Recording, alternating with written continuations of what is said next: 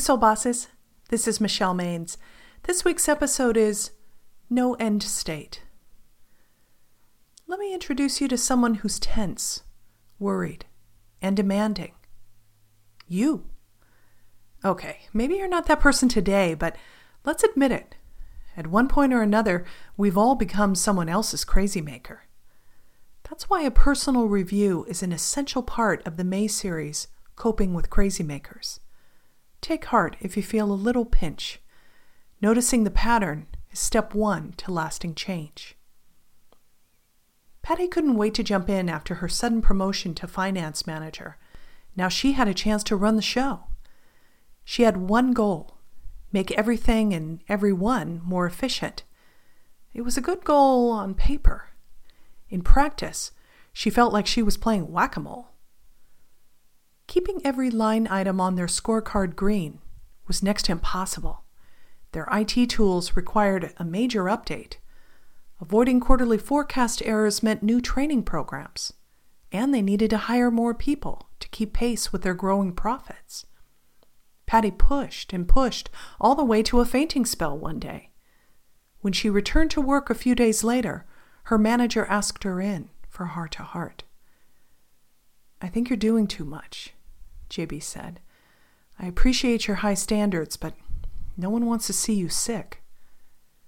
"That was a one-off," Patty said, brushing him off. I just hadn't had lunch that day." JB shuffled in his seat. "What I'm trying to say is that things have to change. The whole team is feeling the stress." Then JB recounted the stories, how the staff felt randomized as Patty jumped from one crisis to the other, how no one wanted to pull another long night, how they dreaded her snippy, anxious tone toward quarter close. She told her husband, "I stumbled out of JB's office in a daze. I knew I was driving my staff, but isn't that what a leader is supposed to do? Challenge people, get stuff done? I thought all the improvements meant I was doing a great job, but my team gave me a failing grade." My mind was racing on the drive home. At a stoplight, I glanced over and saw a car covered with funny bumper stickers. One read, "Chaos, Panic, and Disorder. My work here is done." That was the moment I got it. Of course priorities are important, but the last thing I want to do is become a carbon copy of all the bosses who drove me crazy. It took a fainting spell for Patty to learn an important lesson.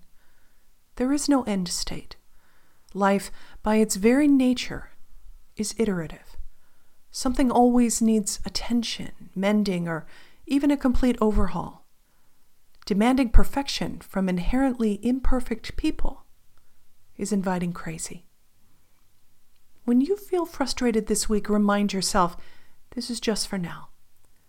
Come back to the present moment by showing grace, because grace and crazy simply can't coexist. Keep expectations realistic. Have the best meeting you can have. Be the best parent or friend you can be. Take care of yourself with kindness and love. Now that's flawless. I'll see you next week.